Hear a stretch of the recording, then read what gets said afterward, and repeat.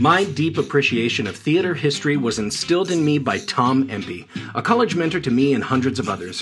While teaching Greek theater terms, he would grab the fabric of his slacks and say, "You see these pants? Euripides Eumenides," making light of content that could be considered rather dry and stuffy, while still maintaining respect for the art, which is what I want to do with this podcast. For each episode, I invite a guest from the many paths my theater career has taken me down. I give my guest no idea what we'll be talking about, but they know we're going to find an outrageous story about theater history and perhaps get a better understanding about why we're still doing it after all these years. So welcome to Euripides Eumenides, and I am your host, Aaron Odom. Apocalypse, apocalypse, I said, why you wanna show up now? Just when the heart of my life was getting good. I'll give you one more chance.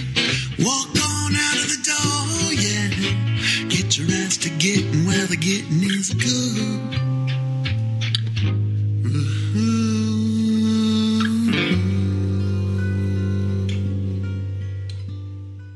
Good morrow, Eumenidites. This is Aaron Odom from Trident Theater, coming to you with another episode of Euripides Eumenides, a theater history podcast. Well, kind of another episode. As regular listeners may know, every year Trident Theater is contracted to direct a production of the Rocky Horror Picture Show at the WYO Performing Arts and Education Center in Sheridan, Wyoming. And I am currently neck deep in that. Plus, I just got the whole episode with Mary Kennedy ready for the Community College of Denver, and to be honest, I find myself in the middle of a creative block as I'm being stretched creatively in a lot of different directions right now. Look, I've found myself just a little bit overcommitted. But don't worry, I have some fresh plans to get some great new content out to you real soon. I've already lined up one of my favorite guests from prior episodes, Brian Michael Jones, who's been doing a lot of really cool voiceover acting recently. And I've gotten a lot of people who have expressed interest in appearing on the show, so lots of new content is definitely in the tumbler for the near future. Now, whereas I could have said that there simply is no new episode this week, I'm going to replay one of my favorite episodes from the past. My good friend Zach Schneider is an outstanding high school theater educator, and he was one of my first guests on the show. If you haven't listened to episode 6, you're going to hear something of a replay of sorts here. This is one of my favorite theater history stories ever, and one of the stories that inspired me to start this podcast in the first place. If you don't already know the story of Laura Keene, you're about to hear about one of the first and most successful female theater producers and actors that ever was. Not to mention, one of the most innovative. But as fate would have it, her entire legacy was more or less overshadowed by one fateful night that most Americans might find fairly familiar. So, without further ado, here is the replay of Laura Keene.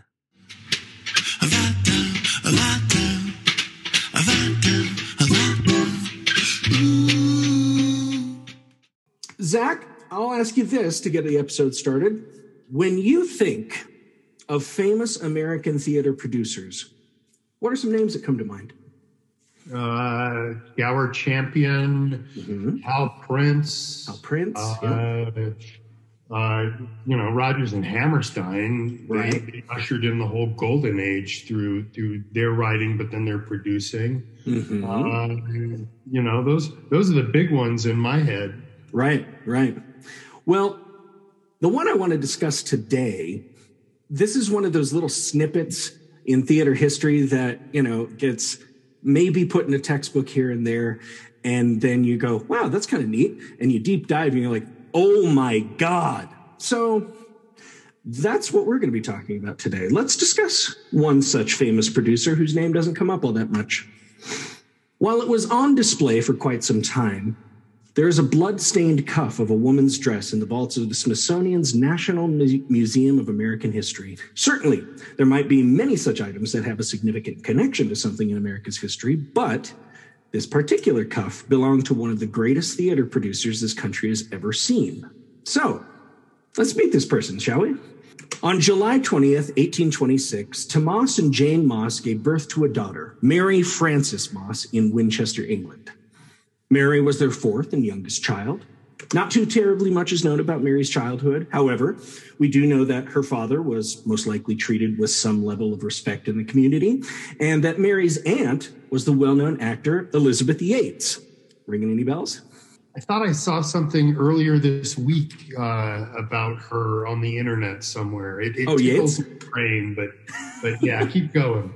Well, Yates was known for a multitude of performances at both Drury Lane and at Covent Garden, and for being married to Frederick Yates, another Drury Lane actor. Did she know the Muffin Man? She might have. I think he was at least hanging out in the green room.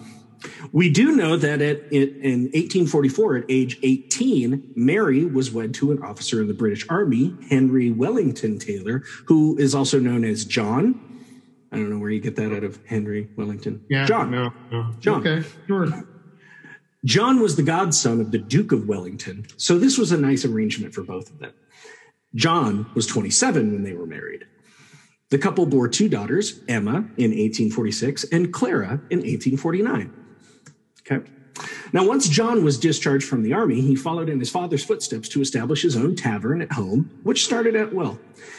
However, soon after... He had a tavern at home? Well, no, I mean, like he returned home from okay. his... I was going to say, that's the perfect cover for a raging alcoholic.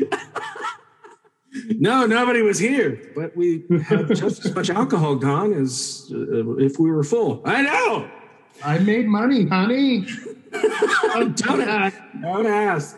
Now, however, soon after, things got a little rocky, and it sounds as though the tavern left the family in massive amounts of debt.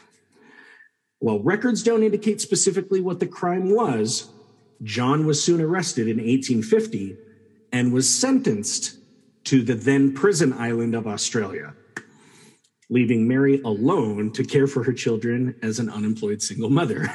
Okay. I saw your eyebrows raising there. Well, no, it was, you mentioned Sweeney Todd earlier, and I was thinking, prison colony in Australia. Right, yeah. Okay. No, but yeah, I mean. But, no judge raped Mary and. No. Okay. No. But I mean, still, that's significant. That wasn't okay, we'll fine you, or, you get 20 days in the tower or something like that. Sure, no, you're going to Australia. We're kicking you out of the country and putting you on the other side of the world. And so Mary, there she is, unemployed single mother. Now, being so young, Mary was worried about how to take care of her children, having no formal education and no source of income. Her mother and her aunt came to her rescue.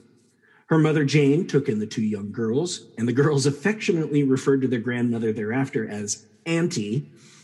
Oh. As far as income, Mary's aunt offered her a job working with her in the theater as an apprentice.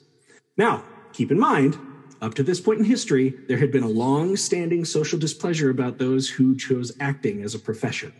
While some were able to rise above the social stigma, many still saw the judgment similar to that reserved for circus performers or sex workers. Even if actors were considered a little above those professions, they were still pretty close. So Mary's in this difficult position of being a single mother in the 1850s, which was, more or less verboten. Sure. She didn't want to bring any of that stigma on her family, but Aunt Elizabeth came up with a good solution.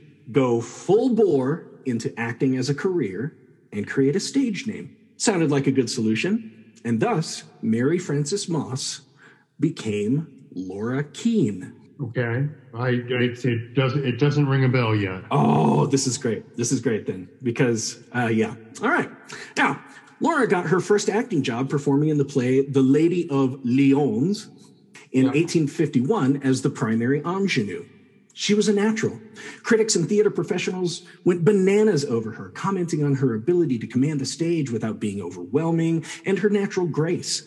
This caught the attention of many, and soon after, she was invited to work under one Madame Vestris, who was a prominent female theater artist of the time. Yeah, because if you want people to not think you're a sex worker, look for somebody named Madame. Madame. And the name Vestris, like, that sounds almost like a Sith name in a way. Oh, absolutely. Yeah.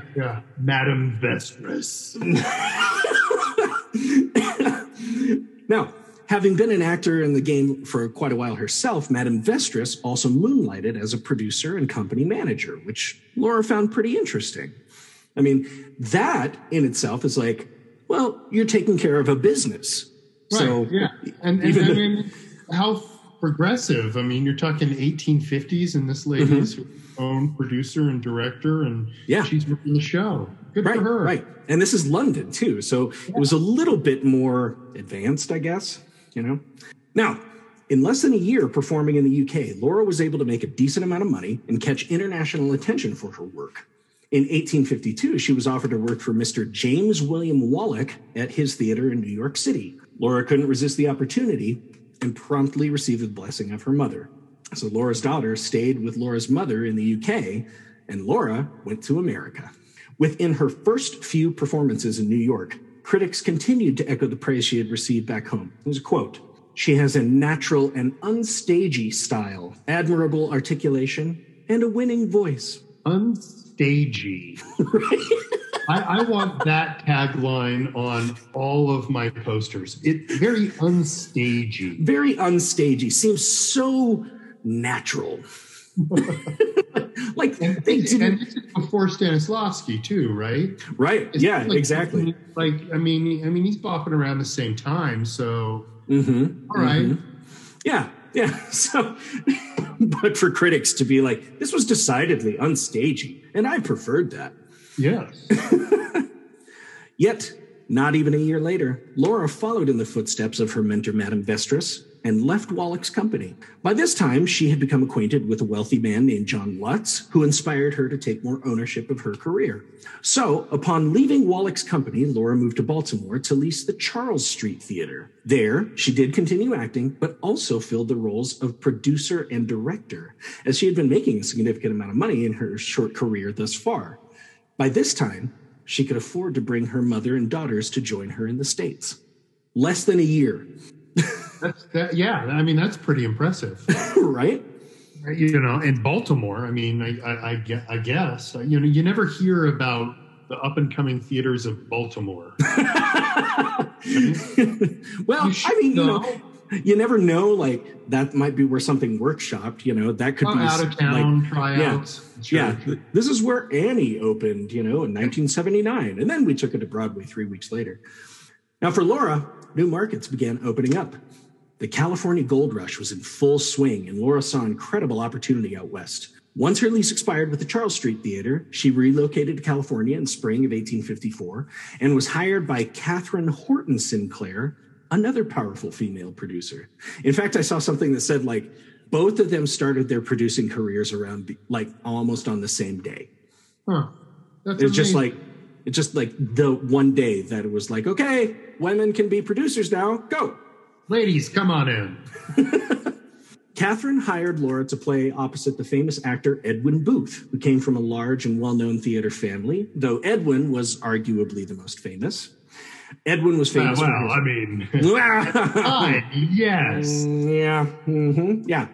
Now, Edwin was famous for his Shakespearean roles, and he was contracted to play individual roles in individual cities. So it would be like, you know, they'd say, here in Chicago, come see Edwin play Romeo, or come see Edwin play King Lear.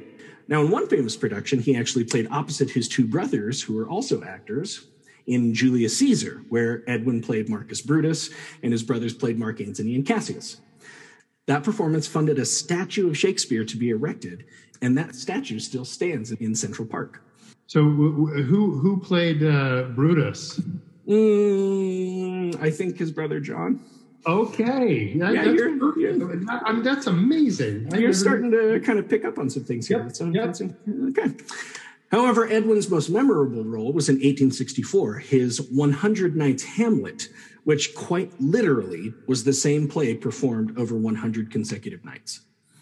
So, like, he played, like, the whole play 100 times? Or was it like, here's a little bit tonight, and come back tomorrow if you want to see the next scene? The next scene. No, it was the same play 100 nights consecutively. Okay. I mean, at that time, it was like, wow, what stamina, right? Sure. Yeah. You know, meanwhile, Phantom's been going for 80 years. Right. But God, we got to see that chandelier. Back to the gold rush. Edwin and Laura worked quite well together. While there, Laura started another producing side hustle by leasing the Union Theater in San Francisco, but only ran that operation for a month because Catherine had approached Laura with the idea of touring Australia with Edwin, as Australia was experiencing their own gold rush. Is this going to be like a long lost reunited love story? Oh, not really. Not really, but we are getting there. Okay. Seeing yet another opportunity to increase her international acclaim and make quite a bit of scratch, Laura jumped at the chance. The tour went quite well, and all three made a significant amount of money. It was also suggested that during this tour, Laura and Edwin most likely started a romantic relationship. Yeah. Just a little bit. Saw that coming. I really enjoy seeing people who fall in love with their stage partners. A little bit of Brad Pitt, Angelina Jolie action going on. Yeah, right? Yeah. And you're like, wait, we were just playing it, and it was just so real. The connection was so fantastic. And you're like, no, well, maybe. I guess I never understood that. I had very few roles where I got to play the love interest anyway. Yeah, I mean, I guess I can understand it. This is the only person you're around for however long. You're on tour with these people, Right. I mean, I guess it happens. Sure. I guess, yeah. And it's the worst though, being a director, especially in high school. Because that it's all hormones and that it's not going to last. And then, God, I hope they stay together at least through opening night. Right. Give me full opening night. Because if they break up, then it's just the worst. Oh, man. Okay. Now, back to Laura and Edwin in Australia. Now, like I said, they may have started a relationship. And this may have been the reason that while on tour in Australia, Laura attempted to find her wayward husband who was still there. You got to get the divorce. Right. Yeah. Okay. Now, the two had still been married since John had been sent there, and Laura intended to find him. Now, reports are conflicted on exactly what happened. Most reports suggest that Laura was intent on fighting John in order to declare her intentions to divorce, like he suggested. Some reports claim that she never found him and returned home once the tour was done. Other reports indicate that Laura and John did cross paths, and when presented with the idea of divorce, John simply refused and disappeared. Sure. What are you holding on to, man? You've been married to somebody on the other side of the planet for the last 6 years. Sure. I guess, in his mind, he didn't have to divorce her. Right. Right? What was the impetus for him to? He could sow his oats all over Australia. Now, nonetheless, John and Laura remained married until she received words of John's death, and he died in 1860. So, I'm sure yay! she was hard. 1860, you're now a widow. Okay, back to the Australian tour. Edwin had quite a well-known problem with alcohol, and the tour ended due to his prosaic whims while drunk. Prosaic whims while drunk. Is that meaning he just went on stage drunk too many times? I think it is sometimes, yeah. And would make wild claims like, you can't do this show without me. Just yeah. Getting just hammered, and kind of like that stint that Russell Crowe had where he was like, you don't deserve my best personality. The actor you always want to work with. I played Hamlet 100 nights in a row. So Edwin, Catherine, and Laura returned to California, and Edwin and Laura's relationship fizzled out. Laura began managing the American Theater in San Francisco, where she also performed. She held that function for the better part of 2 years. Now, this one blows my mind. It's estimated that she was earning around $50,000 a year, which calculates... That's, yeah. Tell me, what's the inflation of that? Calculates to about $1.7 million today. Boom. She would have been around 28 at the time. God, these people who do all this stuff, Orson Welles, by the time he's 28, he's making Citizen Kane, Well, I mean... a theater worth $1 million a year. Right? No education, single woman, did this pretty much on her own. Good for her. Right? Yeah. However, the stint in California soon came to a close. You see, local government still took some umbrage with theater and therefore declared any art form or any form of entertainment illegal to be performed on the Sabbath. Illegal. So if you perform on the Sabbath, it's illegal. Sure. Yeah. It's 8 performances a week, twice on Sunday. It's a good thing we don't worry about that anymore. Right? Exactly. So this hit Laura's profits pretty hard, so she returned to New York. Upon her return, Laura leased the Metropolitan Theater and served as an actor, producer, and theater manager. She also had significant sway over the technical elements of production, including set design and decoration. She also had the theater remodeled using her own funds and renamed the show and the venue Laura Keene's Varieties. So there might be plays, there might be song and dance. It's kind of a vaudeville kind of thing. So she's like doing follies before Ziegfeld ever showed up, huh? Yep. Okay, cool. However, due to perceived rivalry or not, the producer William Burton bought the theater out from under her and ended her lease, even after she invested thousands of her own personal money into the venue. It's exactly why he did it. Can't see a sister doing it for herself. I mean, swoop in and take it over. I didn't really include this in here because I couldn't find it again, but like she had sets burned on like opening night, like somebody just snuck in and just, trashed her stuff. But she just went, okay, I guess we'll go up with what we got, and still put on shows and killed it. That's amazing. Good for her. No, Could you imagine having a rivalry with somebody that big that you're sneaking into their theater and trashing their stuff? Right? Spielberg, you want to do a West Side Story? I'll give you a West Side Story. But I'm going to sneak into the high school across town and stop it. They listen to this too. I'm kidding. Not to be put down, even though she had been kicked out of the venue, she basically brought back to life. Laura gathered her own group of sponsors and in response purchased property, hired an architect, and had her own theater built at 622 Broadway, which at the time, she simply named it Laura Keene's Theater. Good for her. Yep. This also became the first Olympic Theater, which then I think was bought again and became the first Winter Garden Theater. Okay. Yeah. And then Winter Garden moved somewhere else. And that's where talk about that. Talk about like some cool new thing coming and then somebody buys it out. Beetlejuice. Yeah. Killing it. People loved it. And then somebody went, oh no, Hugh Jackman wants to come back and do Music Man. Right. And then you see what happens. Pandemic hits. Boom. Yeah, you've got your big old Hugh Jackman, Sutton Foster Music Man sign up there, but you don't get to play. Oh, yeah. They were still rehearsing though. I love seeing like those defeated videos of rehearsal. They're like, well, we got it pretty good. Are we ever gonna? I don't know. Let's run through it again. Sure. Oh. Now, Laura Keene's Theater opened in 1856, and she relocated the Varieties there. And for the next 7 years, Laura made some pretty impressive contributions to the production of theater, which are still in use today.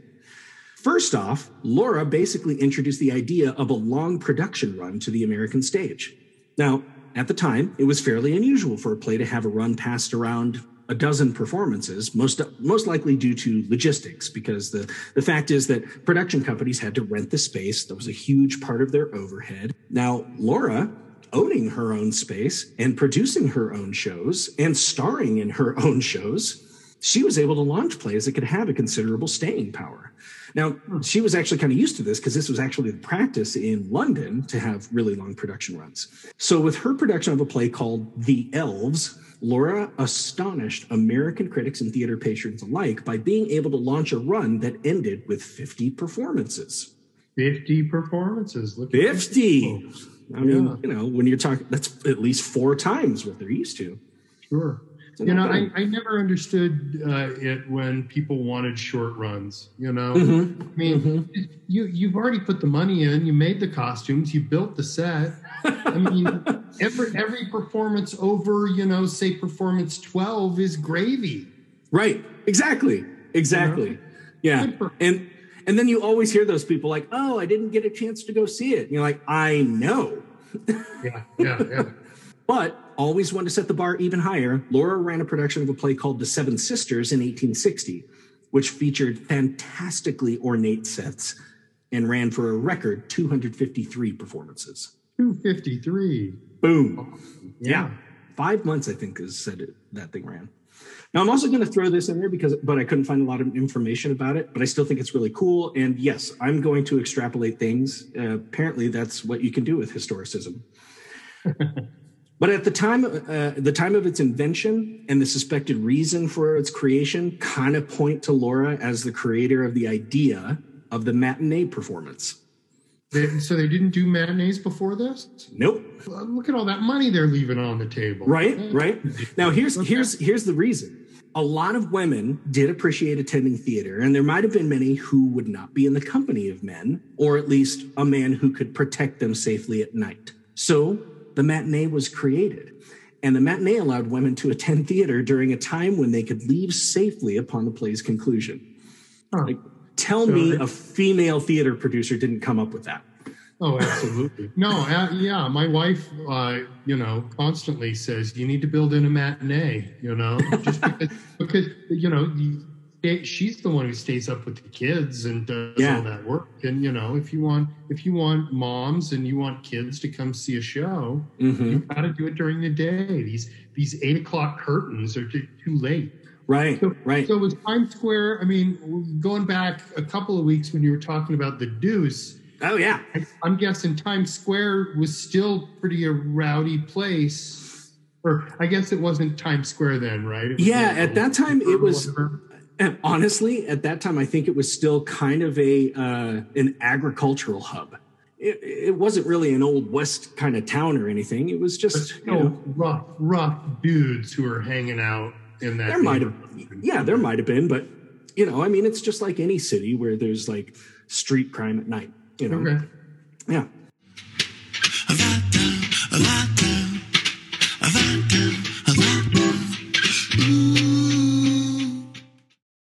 But what could be considered Laura's most significant contribution is also tied to her unfortunately infamous place in history. And this is where we take a big turn. Okay. She would forever be associated with a single play. Laura acquired a copy of a script, much like some of the sentimental comedies which were still being performed in London. Laura saw how the script could be performed for an American audience. The original script came from England and poked fun at what the British considered American underdevelopment, basically hillbillies, and that they were representative of America in general. Laura saw the potential for American audiences to appreciate a play like this, but obviously needed to change some things. I see those wheels turning in your head. It's coming. Yep. Therefore, she basically rewrote one of the roles so that the story now comically criticized British aristocracy, basically snobbishness, and made it seem as though that were the primary trait among British people. Laura debuted the play in her theater in 1858, where it ran for the next 5 months. So she's basically pulling what America has done with every British import. You've got coupling, Yes. Faulty Towers, they try that over here, British shows that were popular, and then you throw an American spin on it. And Right. Open it up. The Office. Yeah. I loved Ricky's The Office. I loved it. I have not seen it yet. I need to. It was so succinct. 2 seasons, they told the story. Done. But then in America, it's like, no, we get sponsored for this, so we got to keep it going, and so we're going to invent things that. Although I will say, my daughter is 12, and she's probably seen The American Office all the way through 8-9 times. Oh, so, yeah. When you want to keep your kids busy, I guess 9 seasons of The Office is a good thing. There you go. Now about this play. Critics and audiences went mad for it. Word again traveled to markets outside of New York, which then caught the interest of tourists. People would actually plan trips to New York specifically to see Laura's play. Laura soon saw further economic potential in this play. Now remember her work in the California and Australia gold rushes. She knew smaller markets and what they would pay to see. Therefore, Laura invented the Broadway touring production. The tour. That's the matinee and the touring production. And the tour. And the long run. All Laura. So basically, this woman set the foundation for the entire economic generation of New York City for the next 150 years. Yeah. They all went, wow, those are great ideas. Let's do those. Sure. Okay. Just came up with it. Went, I bet I can make some money doing that. And I never. Well, I'll get to this later. I never heard anything about her like launching any kind of rivalries. There wasn't she wasn't out to get any of her competitors at all. Like I said, she worked with this woman in California who was a producer. Sure. She just kind of did some projects on her own on the side. It wasn't like people were fighting her, right? I'm going to buy your theater out from under you. And, yes. Yep. Okay. Yep. Now, Laura would perform in this play and then got seen all over the country. Laura toured in this production for the next 7 years. That's amazing. Right? She's basically, it was her Jesus Christ Superstar, right? Yeah. Yep, exactly. Okay. And she was able to leave the management of her theater on Broadway to her 2 daughters who joined the business. So here's this woman training her next generation of powerful female artists. That's outstanding. Awesome. Why don't we have what's her last name again? Laura Keene, Keene. How come we don't have the Keene Theater in New York? We still have the Booth Theater, Right? Yeah. That guy got drunk and left her in California. Right? Yeah. Now, and plus, Laura had married her longtime financial partner and advisor, John Lutz, in 1860. Remember those two? Her husband died in 1860. She marries this guy in 1860. I love it. Yep. It's like, I got the telegram. Let's go down to the courthouse. The title of this play was Our American Cousin. Yeah. That's what I was thinking. Yep. We're going with the American Cousin. Okay. Oh, man. In 1865, Laura had begun to tire of the touring life. So the performance on April 14th was going to be her last performance of Our American Cousin and thus end the tour. The final performance was to take place in Washington, D.C. at Ford's Theater. Yeah. In the advertising, Laura's name was just as big as the title of the play and touted that she had performed in the play over 1,000 times. And since this would be her last performance, she would be getting a special cut of the profits as a benefit performance. This was something of a custom for an actor retiring a role. So going to this play is kind of like, I'll never forget it, like when we were growing up, like David Caruso's last episode of NYPD Blue, and like everybody tuned in, right? It was a huge event. Michael Scott's last episode of The Office. Yes. You're like, whoa, this is huge. This is going to be a huge thing. 5 days prior to the performance, General Robert E. Lee had surrendered his soldiers to the Union Army, effectively beginning the end of the Civil War. President Abraham Lincoln had spent the last 5 days quickly wrapping up some loose ends and was reported to be the happiest he had been in years. Absolutely. Yep. On April 14th. Celebrate by going to the theater. On April 14th, 1865, he chose to celebrate and relax by going to a play. He had announced to the newspapers that day, which immediately went into print, that the play he was going to see was Our American Cousin. Now, as you might know, President and Mrs. Lincoln were not the only patrons in the box seats at Ford's Theater. The Lincolns were accompanied by Major Henry Rathbone and his wife. Lincoln had also announced to the papers that morning that they were going to be accompanied by General Ulysses Grant and his wife, Julia. However, at the last moment, Grant sent a message that he wouldn't be attending that evening. While Lincoln understood that one of his top generals needed a night off, the truth was that Julia Grant didn't like Mrs. Lincoln very much and really didn't want to sit by her for the entirety of a play. just write him and say, woman problems. Yeah, it's kind of headache. The house was packed that night when the curtain rose at 7:30. Patrons may have been there to see Laura in her last performance, but they also might have been there to sneak a peek at their long beleaguered and now relieved commander-in-chief. The Lincolns and the Rathbones unfortunately arrived to the theater late, and the performance had already begun. When the party arrived, they took their place in the box seat, which overlooked stage right, and couldn't have been more than about 15 feet from the stage floor. Even in the middle of the performance, when Laura noticed President Lincoln arrive, She ad-libbed a line which instructed the orchestra to play Hail to the Chief and for the audience to stand and applaud their president. Just break into the middle of it and hail to the chief. And yeah. It's not like Patti LuPone over the last couple of years being like, don't take pictures and turn off your cell phones. Look, Mr. Lincoln, take off that hat. Yeah, no. She was just like, it just came so naturally. Oh, Mr. And we really should have a song honoring the president. Yeah, okay. And there he was. And he waved to the crowd and he was just like, wow, this feels great. Then the play resumed. One report stated that the sound of cheers and applause for the president was so powerful and memorable that it only could be equaled by the sounds of what would happen later in the same building that night. Yeah. Near the end of the performance, President Lincoln stood to adjust the draperies of the box seat. As he did so, a silent intruder stepped into the box. The intruder was able to do so because Lincoln's personal bodyguard had slipped out to have a pint at a pub down the street. God, could you imagine being that guy? Tim, the president was shot. What?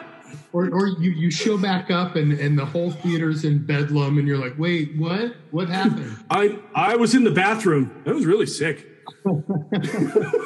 I shouldn't have eaten that mutton earlier. That's right through me. The intruder drew a Derringer pistol and shot President Lincoln in the back of the head. The entire crowd immediately reacted with shock and terror. Rathbone stood to attack the assailant, but the assailant drew a dagger and slashed Rathbone across the midsection. Or is it like the midsection or the arm? I can't remember. But he got him. Now, and this might be apocryphal, but I read somewhere that Booth knew the play so well that he knew when to time the shot during a laugh line.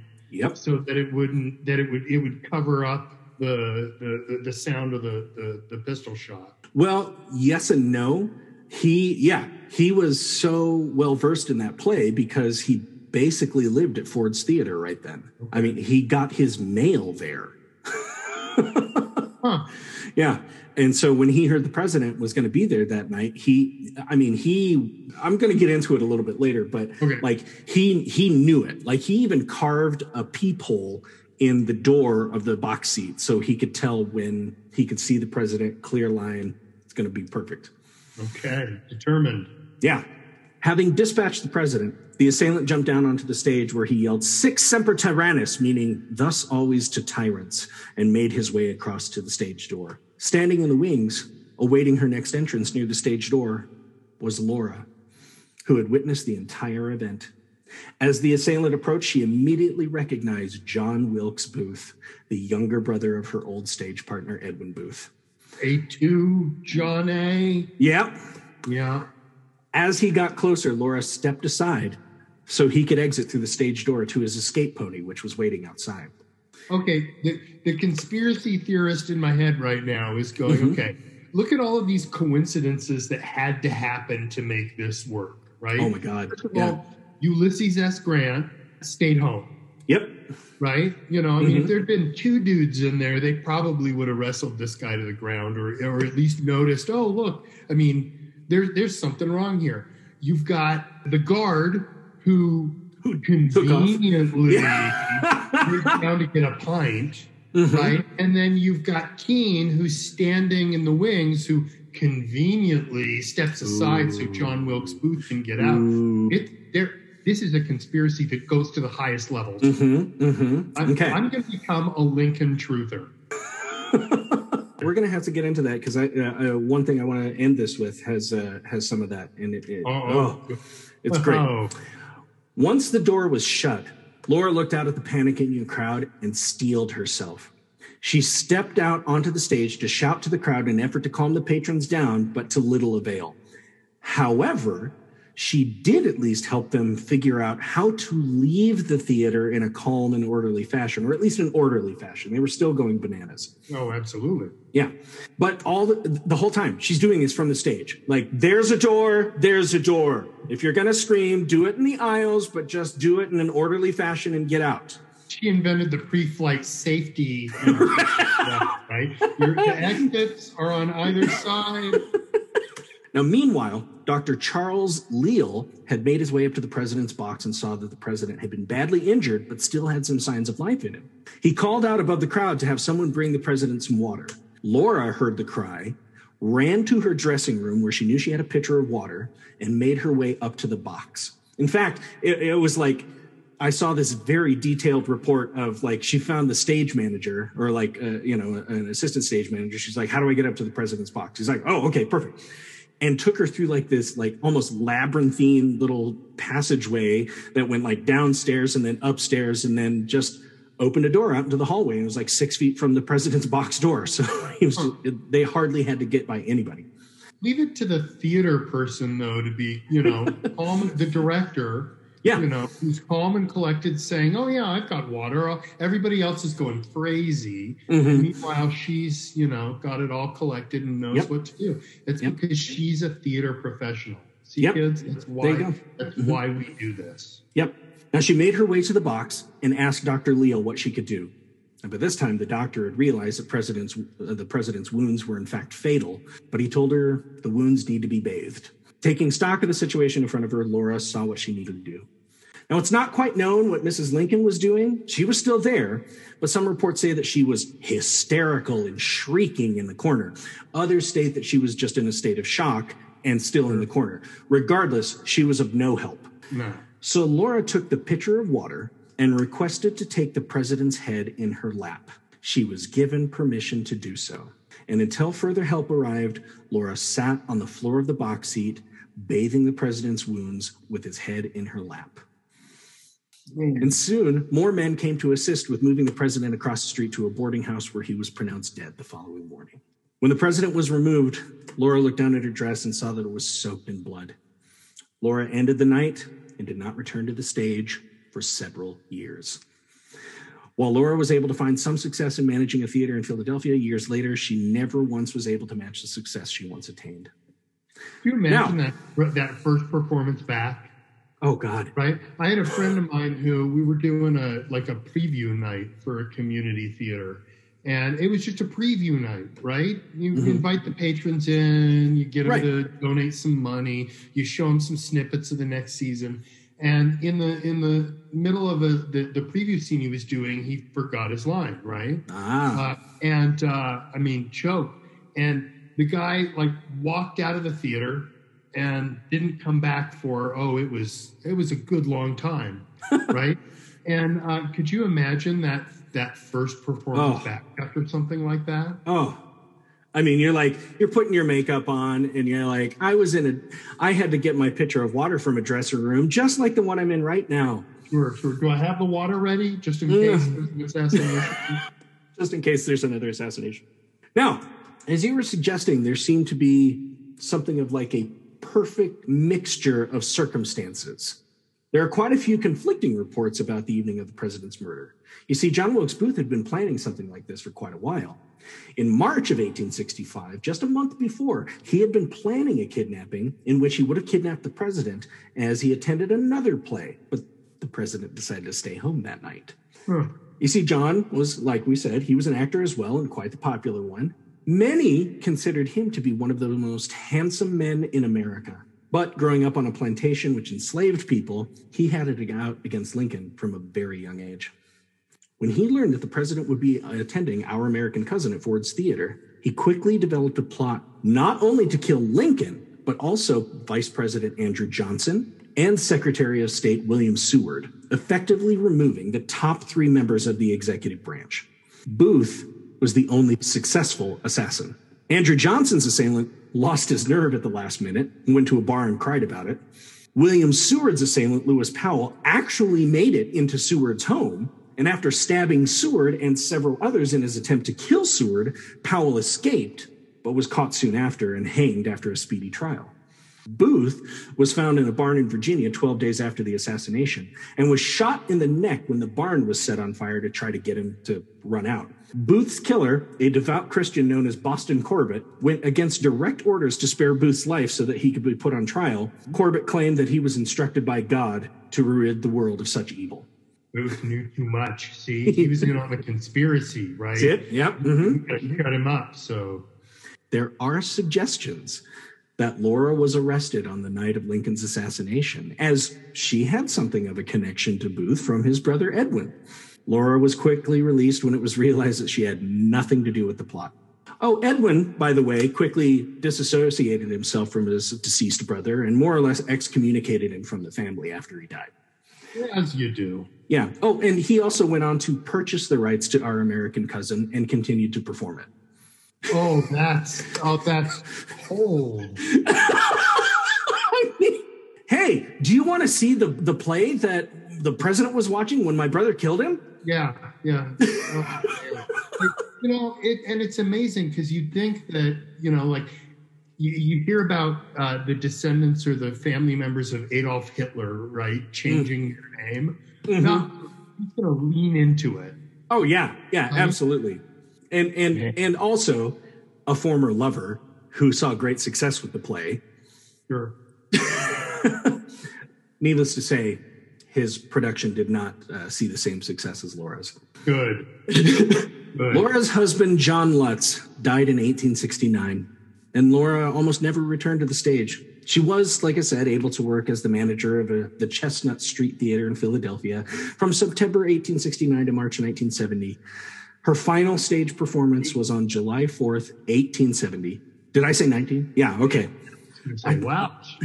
101 years. She made her final on-stage performance July 4th, 1873, and died from complications of tuberculosis on November 4th of the same year. So I'll end this one with an excerpt regarding the cuff. The next day, as the news of the president's death gripped the city, Keene met with her husband's nephew at a nearby hotel and presented him with a blood-stained cuff from her dress. Preserved by family members, this memento of Keene's historic role on that tragic night was bequeathed to the Smithsonian in 1962. Every year at Thanksgiving, you put a stained cuff, and here it is, kids. Here it is. This is your birthright. Keene gave the rest of the dress. Don't get any royalties from Our American Cousin because, Bill is the guy that caused this blood-stained cuff. The one who has the theater named after him. Yeah, he's got it. Yep. What a cool dude. Keene gave the rest of the dress back to the dressmaker who made it and was told to do with it what was necessary. And that is the story of Laura Keene. That's outstanding. That's you never hear about the women who are the big players, and yeah, amazing. Yeah, well, I mean, there is this trend right now, and I'm not saying it's a good or bad thing, to examine history again and find the stories from those who are underrepresented. Mm-hmm. And on one hand, I go, that's really great that that's happening. On another hand, I go, some of those contributions they didn't actually have much of a contribution. So you mean like stretching it just to yeah. be for inclusion's sake? Yeah. Like, I always kind of enjoy hearing about Hroswitha the nun in medieval times and how she wrote plays. And you're like, yeah, great. They were almost never performed. And if they were performed with her friends in the convent. And you're like, well, okay, so yeah, that's cool that happened. But what did it do? Right. That would be like me and my buddies, or, if our Dungeons and Dragons campaigns were written down. We performed, the longest running fantasy play nobody ever saw. Yeah. Now, so that little idea about being able to rewrite history, I'm finding this as I'm going deeper into this podcast, getting different research methods and finding different sources and everything. For this one, I'm like, okay, so there wasn't a lot published on Laura Keene, and definitely I really couldn't find anything at our local small town library. Okay, so there's not much on her accomplishments. I found a lot of stuff online, but then I'm like, but let's talk about the Lincoln assassination. Everybody's written a book on that. Ooh. Now, one such person who has written books on this is Bill O'Reilly. Ah, yes. I mentioned this yesterday in a text to you, and I'm like, Bill O'Reilly is a prick. And you're like, yes, I agree. And I'm like, I'm not telling you why. Now, apparently he's written a lot of books on assassinations and just done some pretty significant research from what I can tell. But all of his books do have a ghostwriter. So it's like Bill O'Reilly and person who wrote the book. But this is, I cannot figure out what O'Reilly is trying to do here other than make sure that history was going to be preserved the way it was written. Or preserved the way he wanted it to be. Yes. Yeah. So here's his account of what happened in the box seat when Laura got there. Sure. Based on several primary sources. Oh, yeah, right? yeah. And just see how he tries to connect different pieces of research together that don't make sense. Keene lifts the president's head into her lap and calmly strokes his face. Before becoming an actress, she worked for a time as a restorer of old paintings, so she is more than familiar with the world of art and sculpture. She knows that this moment is Michelangelo's Pieta come to life, with her as Mary and Lincoln as Christ. Yeah, because that's what she's thinking in this moment. Right at that moment, she's like, brain like inside of his head. Yeah, this is Michelangelo. Look at this. Yeah. This is my opportunity to be the Virgin Mary. Okay, he goes on. Surrounded on all sides by what can only be described as anarchy, Laura Keene nurtures the dying man. Here it comes. The war years have been hard on her. Drink has made her face puffy, and the constant wartime barnstorming has done little to stop her slowly declining popularity. The chestnut-eyed actress with the long auburn hair knows that this moment will put her name in papers around the world, so there is more than a touch of self-indulgence in her actions. But Laura Keene is not maudlin or the slightest bit dramatic as Lincoln's blood and brains soak into the lap of her dress. Like everyone else in the state box, she is stunned. Just a few minutes before, the President of the United States had been a vibrant and larger-than-life presence. Now everything is changed. Huh. Yeah. Okay, Bill. I'm like, wait, like literally every other source, there was nothing that said, well, she was declining in popularity and she saw this as an opportunity to, advance herself once more. I'm like, no. Shocked that a former Fox News personality undersold the accomplishments of a woman. Right. And also commented on her appearance. Yeah, well, yes, of course. Does he say anything about her bathroom habits? Maybe her use of a or that's a deep cut on Bill O'Reilly. Check out his fiction, kids. Yeah. I mean, the only indication that I ever saw in any other reports was that after 1,000 performances of Our American Cousin and the fact that she was in her mid-30s, she was like, I probably shouldn't play the ingenue anymore. Declining popularity. No, she was just a realist and went, I'm not 19 anymore. And, discount the fact that the woman's a millionaire. Right. Several times over. And just continued to come up with ingenuity and innovations and everything. It blows my mind that, yes, she was there on one of the most significant moments in American history. But also, it just seems like everything that she did is an asterisk. Sure. Yeah. I mean, invented the matinee. Yeah. Tour. That's your long-running show. Mm-hmm. Yeah, you're reduced to a bloody cuff in the Smithsonian. Right. That's it. Way to go, Bill. So, yeah, I mean, it is kind of indicative of that way to wash history in a certain light. But at the same time, nothing like mine. I mean, she wasn't as popular as I was. But even still, he wouldn't be the only one. And I mean, her contributions were obviously significant. It's just unfortunate that she just got tied to this one thing. Could you imagine? Oh, I was going to say though, at least they got the box office receipts. Mm-hmm. You got their ticket money. So I went to a play the other night, and it was okay. And then president got shot, and it really ruined my evening. I demand a refund. Have you seen that that sketch comedy show, The Whitest Kids You Know? Yes, yes. Yeah, they've got that great skit about Lincoln at the theater and the actor, or him just heckling.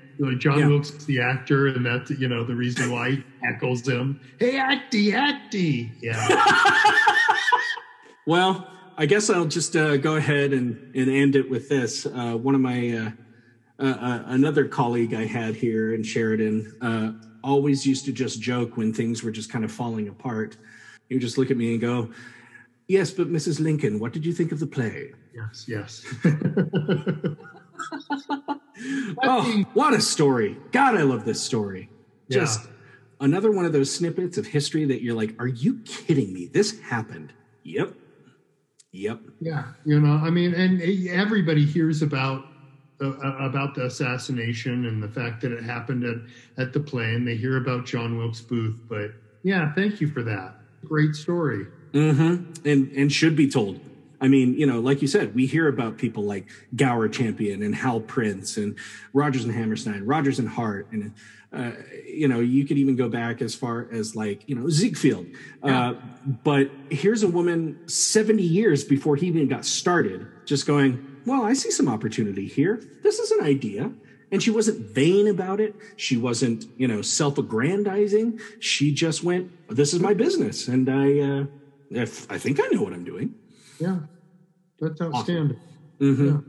Well, Zach, thank you for joining me for this one. I didn't know if you'd know who Laura was right away, but I loved seeing those revelations of, oh my God, this is where we're going. This is what we're talking about today. Yeah, the minute you started talking, the booth connection kind of led into it. But the minute you started talking about the transplanted British play, I was like, yep, that's where we're going. Oh God. Well, I hope I didn't bring down your day too much. The assassination of Lincoln does hit me. It's fresh. Yeah, just like it happened yesterday. I still think she needs her own theater. Oh, absolutely. Yeah. That's the biggest crime here. Aside from the death of a president, the fact that this woman doesn't get her name on something in New York is criminal. And the death of a president is a side note. All right. Well, Zach, thanks for joining me on this one. This has been another episode of Euripides Eumenides. And my listeners, I will see you at intermission. Hey friends, this is your host Aaron Odom coming at you again. I want to thank you for listening to today's episode, and if you liked what you heard, please leave us a review wherever you pick this podcast up, or go ahead and like, share, subscribe, all the cool stuff you do with podcasts. We are Trident Theater, that's THEATRE. You can find us on social media, Facebook, Twitter, Instagram, or at our website, www.tridenttheater.com. Once again, this is Aaron Odom, and we try to get a new episode out every 2 weeks, so hope to see you again in a fortnight.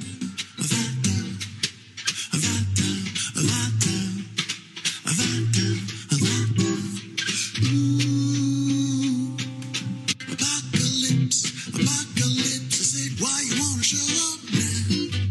Just when the heart of my life was getting good. I'll give you one more chance. Walk on out of the door, yeah.